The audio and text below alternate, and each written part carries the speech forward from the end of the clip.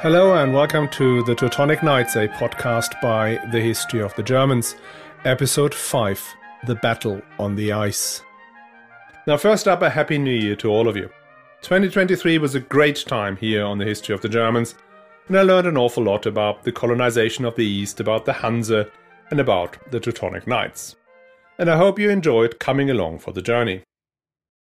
Now the plan for 2024 is to, obviously complete the Teutonic Knights and then revert to the broad chronological story, i.e. resume where we left off last January with the death of Emperor Frederick II.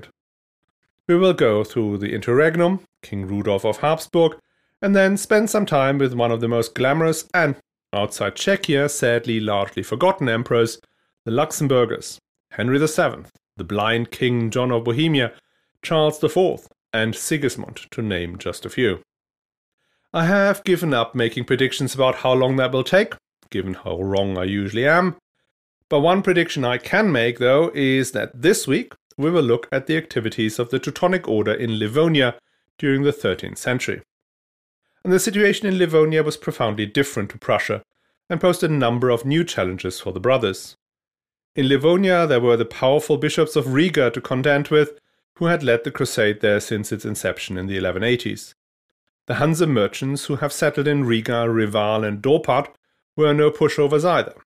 And like in Prussia, the Lithuanians are a formidable force, able to inflict painful defeats on the brothers, as are some of the Baltic peoples, who didn't enjoy conversion at sword point as much as the planners back in Bremen, Marburg and Acre had hoped. And let's not forget some new neighbors, the Danes in northern Estonia, and the great Republic of Novgorod.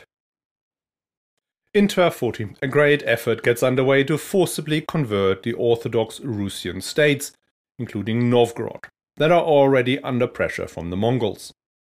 In their distress, the boyars of Novgorod make the second son of the Grand Duke of Vladimir their military leader, a man we know as Alexander Nevsky.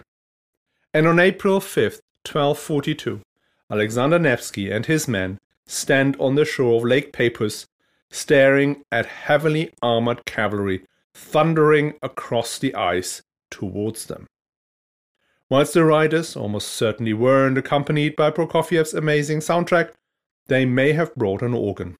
But that, like everything else about the battle on the ice, is subject to intense debate, a debate we will examine in this episode. But before we start, just a reminder. The History of the Germans podcast is advertising free thanks to the generous support from Patreon, and you can become a patron too and enjoy exclusive bonus episodes and other privileges from the price of a latte per month. All you have to do is sign up at patreon.com/historyofthegermans or on my website historyofthegermans.com/support. You find all the links in the show notes, and thanks a lot to Adrian V, Brett Wayne C, Fernando M, and Austin H, who've already signed up. So, back to the show. We start with Livonia. Now, Livonia is the name the Teutonic Knights used for what is roughly modern-day Latvia and Estonia. And it was a misnomer already at that time, since Livonia meant the land of the Livs, one of the various peoples that lived in the area, but by no means the only one, nor even the dominant one. And whilst the Prussians were all Baltic peoples, speaking a language related to modern-day Latvian and Lithuanian, the inhabitants of Livonia were divided into Baltic peoples, the Semi-Gallians and Curonians to name the largest groups, and the Finnic peoples, the Estonians and Livonians, who spoke an Uralic language related to Finnish. But that is not the only difference between Livonia and Prussia. We did cover the Crusades into Livonia up until the arrival of the Teutonic Knights in some detail in episode 110, the Livonian cities. So I will limit myself to a very brief outline here. First up, the conquest had been led by the bishops and then later archbishops of Riga, not by a chivalric order. The man at the center of this crusade was Albrecht von Buxhoeved, who held the bishopric for 30 years from 1199 to 1229. And I made a terrible mistake in episode 110 when I called him Albrecht von Buxtehude, following the lead in one of the secondary sources, which I didn't double check. very much my bad, and thanks to listener Ulrike C., who pointed this out to me. Albrecht von Buxhoeved was an excellent organizer, networker, and war leader, relentlessly travelling between his new capital in Riga and northern Germany, where he was drumming up support. Apparently, he did the trip 27 times. His great skill lay in recruiting wave upon wave of crusaders to come to the frozen north, convert the local pagans, and then consolidating these gains during the cold winters when ice cut his new diocese off from supplies. Like Conrad of Masovia would a few decades later, Albrecht realized quite quickly that the second part of that equation was a lot trickier than the first. Lots of men were keen to come on crusade during the years following the death of Emperor Henry VI in 1197. If you remember, the empire fell into a civil war between the Hohenstaufen and the Welf that lasted for more than a decade. Many imperial noblemen were unsure which side to support. A simple way to avoid that question was to go on crusade. Crusading vows superseded all loyalty as a vassal. And even more important was that a crusader's land was protected from any attack during his absence. Throw in the absolution for the crimes and violence already committed, and going on crusade was an attractive option for many an imperial knight and prince. Livonia was a more attractive destination to crusade in, as it was cheaper and less dangerous than the Near East, where they may encounter well-armed and well-trained adversaries, and not to mention all the diseases and the foreign food. The problem with the Crusaders for Albrecht was that they tended to return home as soon as their promised time on crusade was up. So to create a more stable military presence in Livonia, Bishop Albrecht pursued three strategies in parallel. The first one was to create his own local force by handing out fiefs to knights who were prepared to stay for good. The second was to establish his own chivalric order, the Livonian Brothers of the Sword. And then he had a civil leg to his strategy too. He founded the city of Riga in 1201 and gave the Hanse merchants who settled there the city laws of Hamburg. What he did not do, for reasons that I am not sure about, was to bring in settlers to colonize the open countryside. As a consequence of this, Livonia had multiple centers of power. The bishop was at least initially the most important center. He owned 2/3 of the land. Then there was the city of Riga that had its own rights and, thanks to the trade along the Daugava River, became very rich and very powerful very quickly. The vassals the bishop had given the fiefs to were broadly loyal, but like everywhere in medieval Europe, weren't necessarily always obedient. And there were the Livonian Sword Brothers, the chivalric order that Albrecht of Bornhöved had founded. What was great about them was that they were very efficient and ruthless fighters.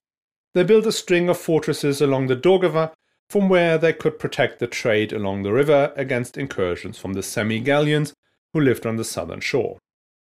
They also conquered territory from the Livonians and Estonians on the northern shore of the Daugava, as well as expanded further east in the direction of Dorpat, modern-day Tartu, getting ever closer to Novgorod.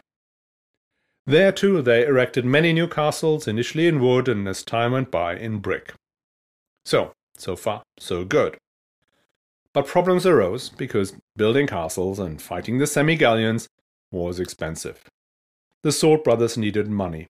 Lots of money. The other chivalric orders, like the Teutonic Knights, could rely on their network of comtours, of estates and convents back home in Western Europe, sending them money to cover these costs. The Livonian Sword Brothers had very few estates back home in the empire. I have not found a clear description of why that was the case, but part of it may have to do with their attachment to the Bishop of Riga. If you remember, the way, for instance, the Teutonic Knights convinced donors to support them was by giving them indulgences in return. Indulgences, just to remind you, were sort of get-out-of-jail-free cards that a sinner could use to wipe out whatever misbehavior would block their entry into paradise. The theological argument behind indulgences was that all the saints, apostles, and Jesus himself had built up divine grace far in excess of what they needed to get into heaven themselves. And that excess divine grace was left back on earth for the church to grant to sinners in exchange for any good works. And good works could be going on crusade, paying someone else to go on crusade in one's stead, or just simply giving money or land to the church. Now, here's the rub for the Livonian sword brothers. The person put on earth to administer this treasure of excess divine grace was the Pope, and the Pope had shared some of it with his bishops and the religious orders, including the chivalric orders, which is why, for instance, the Teutonic Order could fund itself by issuing indulgences. Now, an order like the Livonian sword brothers, who reported not to the Pope, but to the Bishop of Riga, had only access to the limited excess divine grace that the Bishop of Riga had at his disposal. And given the so far modest number of martyrs and mystics in Livonia, there wasn't much indulgence to go around. Donors hence preferred to pass their wealth on to the Templars, the Knights of St. John or the Teutonic Order, who had a bigger store of this valuable commodity. That left the sword brothers with a limited set of options. Option 1 was the most prosaic one, trying to improve their financial position by exploiting and gathering more assets in Livonia itself. Option 2 was to try to get out from under the control of the bishop and gain direct recognition by the Pope, and with that, access to his store of divine grace and the indulgences. Option 3 was to build up their own store of divine grace by performing great feats of martyrdom, something they did a lot of, but it had the downside of reducing the already moderate number of sword brothers. And finally, as a very last resort, there was option 4, joining an existing chivalric order, specifically the Teutonic Knights. Now, the Livonian sword brothers tried all 4 options in parallel, which ended up making their position even worse. So they kicked off with option 1 and squeezed their peasants harder and harder, which led to a revolt in 1222, which was costly to put down. Then they pressured the bishop to grant them more of the spoils of war. So far the split was 2/3 of all newly conquered land went to the bishop and 1/3 to the sword brothers. They managed to flip that formula in their favor. But that was still not enough. So they came up with an audacious plan. North of Livonia, another great crusader, King Valdemar of Denmark, had mounted an attack against the Estonians. That had not only provided him with the Dannebrog, the iconic Danish flag that had appeared from the heavens during a crucial battle, but also his own crusader state. And that colony and its major cities, namely Reval, modern-day Tallinn, and Narva, were thriving, which made the Lithuanian brothers believe that it would be the solution to all their problems. So when King Valdemar was otherwise engaged, check episode 111 for details, the sword brothers took over Estonia.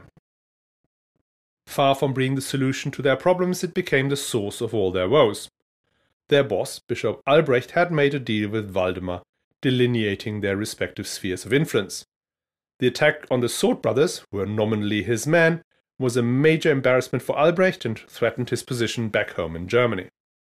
The Pope also did not like the idea of 2 Christian parties on crusade at war with each other. So, the papal legate forced the sword brothers to give northern Estonia back to the Danes. Their master agreed and withdrew, at which point the other members of the order rebelled and elected a new one who instantly returned them to Estonia. Now the papal legate is seriously angry and proposes to the Pope to suppress the Livonian sword brothers. Ouch. So, option 1 has not yielded much benefit, and option 2, becoming an order recognized directly by the Pope, is now off the list. There leaves just 2, dying a good martyr's death or joining the Teutonic Knights. In the interest of self-preservation, in 1231, Master Fulkwin of the Sword Brothers proposed a merger with the Teutonic Knights. Hermann von Salza sent 2 knights to inspect the situation in Livonia. Their advice was unambiguous. No way should we associate with this rabble. They are completely lacking in discipline and are a rough and ready lot. This verdict has been copied over and over by historians and is taken as gospel. and I think it is likely that the Livonian sword brothers, poor and desperate as they were, had to admit people with, let's say, less than perfect table manners. But my money is on the emissaries getting a good sense of the complexities of Livonia in deciding that at that point, with the Prussian conquest just starting, it was simply a bridge too far. So for our Livonian sword brothers, things are pretty wretched by 1236. They are still short of money, and the Pope's legate is going on and on about returning Estonia to the Danes and suppressing them. To add to their irritation, some Holstein knights show up late for the annual crusading season, and still demand some action and presto. We are now in that transition period where the Northern Crusades go from a serious military operation to some sort of medieval adventure holiday. Crusaders who come down to Livonia expect to do a sufficient amount of fighting so that they can tell their friends and family back home that they have done their bit to spread the glad tidings. So late in the season there is no real strategic target that could be pursued, so the Livonian brothers decided to take their guests on a short raiding and plundering jolly to Semigallia, the area south of the Daugava that separates Livonia from Lithuania. This was a wilderness one entered at one's peril. As they were hacking their way through the undergrowth, Master Folkwin of the Sword Brothers realized that they were in a bit of a pickle. A Semigallian force had appeared and was blocking a ford across the river Sol. The master ordered the knights to dismount and fight their way across on foot. Time was of the essence, since pagan reinforcements might arrive during the night, making the crossing almost impossible. The Holstein guests, however, refused to get off their horses, as that would be shameful for a proud knight. The Sword Brothers were too few to go it alone, and so the Crusaders made camp for the night. Next morning, guess who appears alongside the Semigallians? Yes, it is Mindaugas, the great leader of the Lithuanians, with a large army. The proud Holstein knights now mount their horses only to experience an unscheduled dismounting, courtesy of the Lithuanians, followed by heroic knightly death in the mud of the river Sol, as do the master of the Sword Brothers and almost half of the total force of that order. Now, they may have enough martyrs to issue indulgences, but militarily they are finished. They send 2 knights to Pope Honorius III to beg for help. Honorius tells them to kneel, releases them from their vows as Livonian sword brothers, make them to swear the oath of the Teutonic Knights, give them the iconic white mantle with the black cross, and with that the Livonian sword brothers no longer exist, but are subsumed into the Teutonic Knights. Hermann von Salza now sends his best man, Hermann Balk, the man who had masterminded the first leg of the conquest of Prussia, to Livonia to sort it all out. Balk arrives with 60 Teutonic Knight brothers and their retinue, enough to garrison the main castles. He withdraws the Sword Brothers from northern Estonia and hands it back to the Danes. Money comes into Livonia from the vast holdings of the Teutonic Knights in the west. New garrisons can keep the Semigallians and the Lithuanians in check, and Hermann Balk starts reorganizing the Livonian Sword Brothers. Unsurprisingly, many of the Livonian Sword Brothers are upset about the takeover, the loss of independence, and the abandonment of Estonia. Balk sends the most vocal ones to Palestine, where some of them defect to the Templars. The rest are split up and posted to remote castles, well out of the way. Hermann Balk retired in 1238 and passes the baton as Livonian master on to Dietrich von Gruningen. So, all good now? Well, not really. The resentment of the remaining sword brothers keeps rumbling below the surface.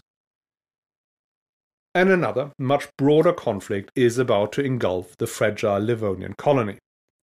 And that had to do with Constantinople. In 1204, the Fourth Crusade had conquered Constantinople and had replaced the Orthodox emperor with a Catholic one. In the mind of the popes, we are now halfway to the reunification of the 2 great Christian churches, the Catholics in the west and the Orthodox in the east, under the Bishop of Rome. Now, Orthodox Christianity had expanded from Constantinople north and eastwards and had been adopted by, amongst others, the Empire of the Kievan Rus, That empire had broken apart into a number of small principalities, which by 1239 had been largely overrun by the Mongols. So as far as the papacy was concerned, this was certainly a sad thing for the Rusians, but also a great opportunity. The Catholic Church offered the various remaining princes support against their Mongol overlords in exchange for conversion from Orthodoxy to Rome. Some took it, like Daniel of Galicia, who ruled over what is today Western Ukraine. The largest and the most attractive of the successor states of the Kievan Rus was Novgorod. If a conversion could be effected there, the political power of the Orthodox faith would be reduced to just some vassals of the Mongols and the Byzantine rebel states that had emerged in the wake of the sack of Constantinople in 1204. The idea of making Novgorod part of Western Christianity did resonate well with some of the expansionist powers along the Baltic. After all, the great trading center of Novgorod was probably the richest city between Lübeck and the North Pole. The Swedes were particularly ambitious. They marched down the Finnish coast and blocked the mouth of the Neva River. Listeners to the Hanseatic League season will know that the Neva, where modern-day St. Petersburg stands now, was at the time the entry point for Baltic merchants going to Novgorod. Closing this vital artery cut Novgorod from not only its main source of money, but also from imported salt that they needed to preserve its food for the winter. Novgorod at the time was a boyar republic, meaning that the leading families would administer the city. Most of the time, the city acknowledged a feudal prince as its overlord, usually whichever Rurik prince was most powerful in the region. In 1236, the chosen prince was Alexander Yaroslavich, second son of the Grand Prince of Vladimir. This Alexander recruited an army to confront the Swedes and on July 15th defeated them on the Neva River. The Swedish force withdrew and the shipping route reopened for trade. That success was so unexpected and so complete that Alexander got two things for it. For one, he was honored by receiving the name Nevsky, by which we still know him today, Alexander Nevsky. And he was immediately exiled from the city of Novgorod, because seriously, who wants a war hero swanning about in a boyar republic? Up until this point, all that I have said is largely consensual, though some argue the Mongols played a lesser role in the papal plans and that coordination lay with the papal legate in Livonia. Now, everything I tell you from here forward is my best guess based on the various accounts I've read, which in turn is only a small section of the libraries and libraries written on the subject. And that subject, you may have guessed, is the famous Battle on the Ice, made immortal by Sergei Eisenstein's epic 1938 movie. We have two primary sources for this event, one being the Novgorod Chronicle, reflecting the perspective of the rulers of Novgorod, and the Livonian Rhymed Chronicle, written by an unnamed member of the Teutonic Order. Both have been written not long after the events described, making them both valid sources. The problem is that they do not quite match, sparking endless debates. Now here's what I think happened. Parallel to the Swedish effort in 1240 and maybe or maybe not coordinated by the papal legate William of St. Sabina, another crusade set off from Livonia in the direction of Novgorod. Participants in this crusade were crusaders from Western Europe, likely the Empire and Poland, local Estonian auxiliaries, some Teutonic knights, and some Danish knights, including the sons of the King of Denmark. What is unclear is whether these Teutonic knights were former Livonian sword brothers who were operating against the instruction from the Livonian master, or Teutonic knights operating under the auspices of an agreement between the order, the Danish king, and the papal legate. What is not disputed is that this push was successful. The Crusader army drove into Novgorod territory and got as far as within 20 miles of the city itself, raiding and plundering in the hope of reducing its food supplies. They also managed to place a friendly new government in the city of Pskov, which lies south of Novgorod. At that point, the aristocrats ruling Novgorod became more concerned about the invaders than about a military commander becoming an autocrat in their city, and hence recalled Alexander Nevsky. They, I am sure, apologized profusely for last year's decision to exile him and offered him God knows what if he would only defeat these Westerners. So in autumn 1241, Alexander Nevsky led his troops against the forts the invaders had erected east of Narva and drove them out. Then he moved southwards towards Pskov and took it without much difficulty. The Livonian Rime Chronicle said that the garrison consisted of just 2 brothers and their retinue, so in total maybe 30 men, making that conquest a little less heroic than it appeared. After some raiding in Livonian territory, Nevsky then led his army to Lake Peipus, an inland water that still today marks the border between Estonia and Russia. It is April the 5th in the Julian calendar, the 12th in ours, still fairly cold, and the lake is still frozen. Nevsky arrives on the shore of Lake Peipus with an army usually estimated at about 6,000 men, mostly professional soldiers from Novgorod. On the opposite shore, the Crusader army is gathered. They are usually estimated at about 2,000 men, led by the Bishop of Dorpat, Hermann von Boxhoved, a brother of Bishop Albrecht von Riga. They comprise roughly 1,000 Estonian auxiliaries, whilst the rest is split into Danish knights, Crusaders, and Teutonic knights. At least some of them former Livonian sword brothers. The battle begins with that famous charge across the ice that is one of the most captivating moments of Sergei Eisenstein's famous movie. And as usual in medieval cavalry charges, the idea is to break the center of the enemy by fear and momentum and drive them to flight. If that fails, battle turns into hand-to-hand combat until one or other side gives up exhausted. And so it happened here too. The center of Alexander Nevsky's army held, and the Crusaders were forced into combat on the slippery surface of Lake Peipus. The Novgorod Chronicle reports that there was a great slaughter of Germans and Estonians, after which the remains of the army fled. Nevsky's men caught up with them 7 kilometers from the Estonian shore and surrounded them where, according to the Chronicle of Novgorod, fell a countless number of Estonians and 400 of the Germans. The knight's own chronicler seems to have very different numbers. He says that, quote, "Then the brothers' army was completely surrounded, for the Russians had had so many troops that there were easily 60 men for every German knight. The brothers fought well enough, but they were nonetheless cut down. Some of those from Dorpat escaped. 20 brothers lay dead, and 6 were captured." End quote. The discrepancy between the chronicles had caused endless debate about the scale and the significance of the battle. Sure, the numbers look very far apart. 20 brothers according to the German chronicle and 400 in the Russian telling. But there's a way to reconcile those. When we talk about the Teutonic Knights' forces, each knight would usually have around 10 additional fighters with them, some squires helping the knight and others acting as infantry covering the rider. So, 20 dead brothers would equate to 200 dead men from the Teutonic Order.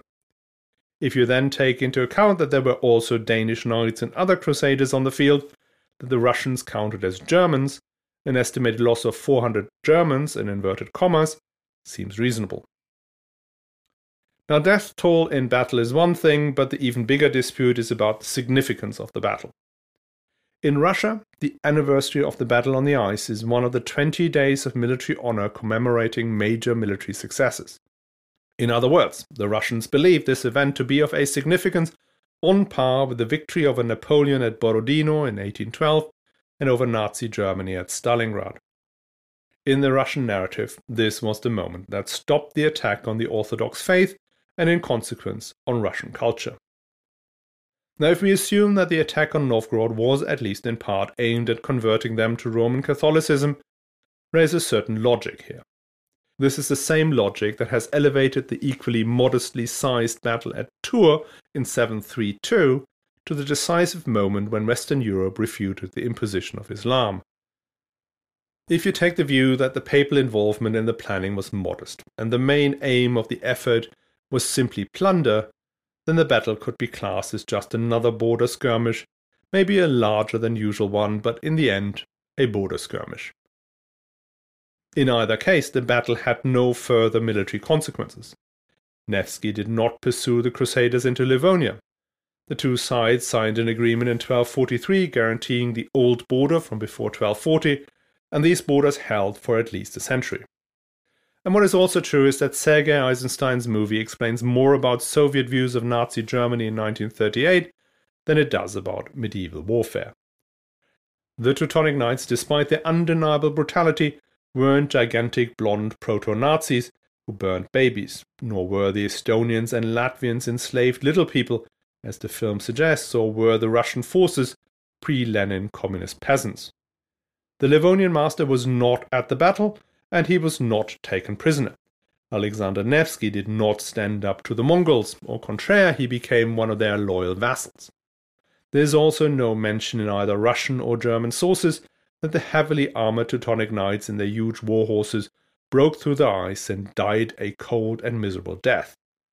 The ice there is strong enough to carry a man on horseback, and if you do not believe it, Google Lake Pepys trucks. Still, the film is a masterpiece, and Prokofiev's score underlying the attack of the Teutonic Knights is a most haunting experience. Therefore, if you watch it, you can understand that one of the conditions of the Hitler-Stalin Pact was to shelve the film. Another reason why hostilities between Livonia and Novgorod did not resume in earnest was that one of the main constituencies in Livonia was fundamentally opposed to such a venture. The merchants of Riga, Reval, Dorpat and Narva all traded extensively with Novgorod, where they maintained the Hanse contour. They transported their wares across the rivers and roads on which such a campaign would be fought. And other than in Prussia, the merchants in Livonia were powerful and independent. After the battle on the ice, the military powers in Livonia, i.e. the Bishop of Riga and the Teutonic Order, could return to the job at hand, converting the locals to Christianity. One thing that helped the Crusaders was that the different peoples in Livonia were even more disunited than the Prussians. The Knights brothers could muster fairly large forces by recruiting the arch-enemies of whichever group they were attacking at any particular point. Semigallians against Curonians, Livonians against Estonians, and so forth and so forth. The flip side of these arrangements was that the peace agreement octroyed on the defeated party usually had to be quite mild. The demands were usually formal conversion, a ban on pagan customs like polygamy and the rather cruel tradition of infanticide of girls, the imposition of taxes and tithes, and other more generic legal rules. In return, they would be recognized as free men on their own land, and their leaders co-opted into the Christian aristocracy. Part of the reason this system was introduced must have to do with the fact that there was no large colonization program for the open countryside, as had been introduced in Prussia and before that in the Burzenland. Why that did not happen, I'm not sure. Maybe it was just a bit too far north, even for intrepid colonists, or the land was not sufficiently fertile to sustain another population alongside the existing peoples. The only immigration by German-speaking peoples was into the cities, and that included the cities that were under Danish control, namely Reval and Narva. This policy found its high point in 1252, when the Grand Duke of Lithuania, the great Mindaugas, accepted Roman Catholicism and was crowned as King of Lithuania by a German bishop and in the presence of the Livonian master. That, plus a broadly favourable modus operandi with the Danish administration of Estonia, meant the province now seemed all at ease. Business was flourishing, and the Teutonic Knights could entertain their Crusader guests with regular raids into some parts of Semigallia or Coronia that had not yet sufficiently embraced the new religion. And the system collapsed in 1259, when Mindaugas' patience ran out. We already talked about the Battle of Dorbe last week, so I will not repeat the story. But the net effect was the same in Livonia as it had been in Prussia. Within a short period of time, the order found itself pushed back into its core positions, the main forts along the Daugava and in southern Estonia.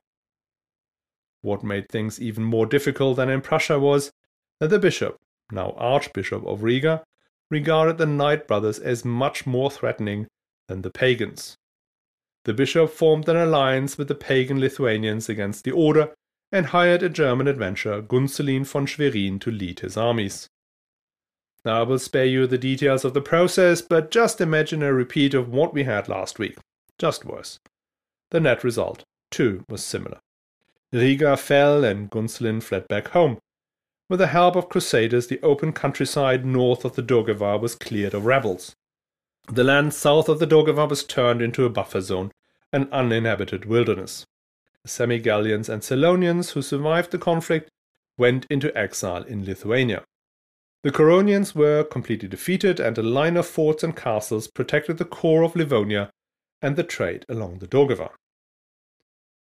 As for northern Estonia, the Danish bit, they had a quieter time, apart from an attack from Novgorod that again was probably less significant than chroniclers made it out.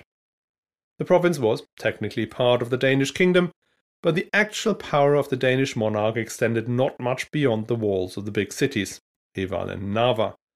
And in the countryside, they left the administration to the Danes, who had now formed their own aristocracy, and the Teutonic Knights. As absentee landlords, their interest dwindled to the point that in 1365 the Danish king sold its holdings to the Teutonic Order for 10,000 marks of silver. So by the last decade of the 13th century, the Teutonic Order was the undisputed power in Prussia and the dominant force in Livonia. And this hard-won success was, however, not mirrored in the lands the Order was initially set up to defend for Christendom, the Holy Land. Their main fortress, the Starkenburg, northeast of Haifa, had been besieged first in 1266 and then in 1271, when it fell to the Mamluks. After that debacle, the Grand Master relocated the Order's headquarters from Acre to Venice. Acre fell in 1291, which ended the Crusader state in Palestine. The Order continued in Venice for a little longer, but in 1309, when no new crusading efforts in Palestine seemed likely, the Grand Master relocated to Prussia, to the magnificent castle of Marienburg. Next time, we'll talk about what is often described as the Golden Age of the Teutonic Knights, when they ran one of the most stringently organized polities in medieval Europe, excelled both as politicians and merchants, as well as organizers of the greatest chivalric adventure holidays that attracted counts, princes, and even a future king of England. I hope you will join us again.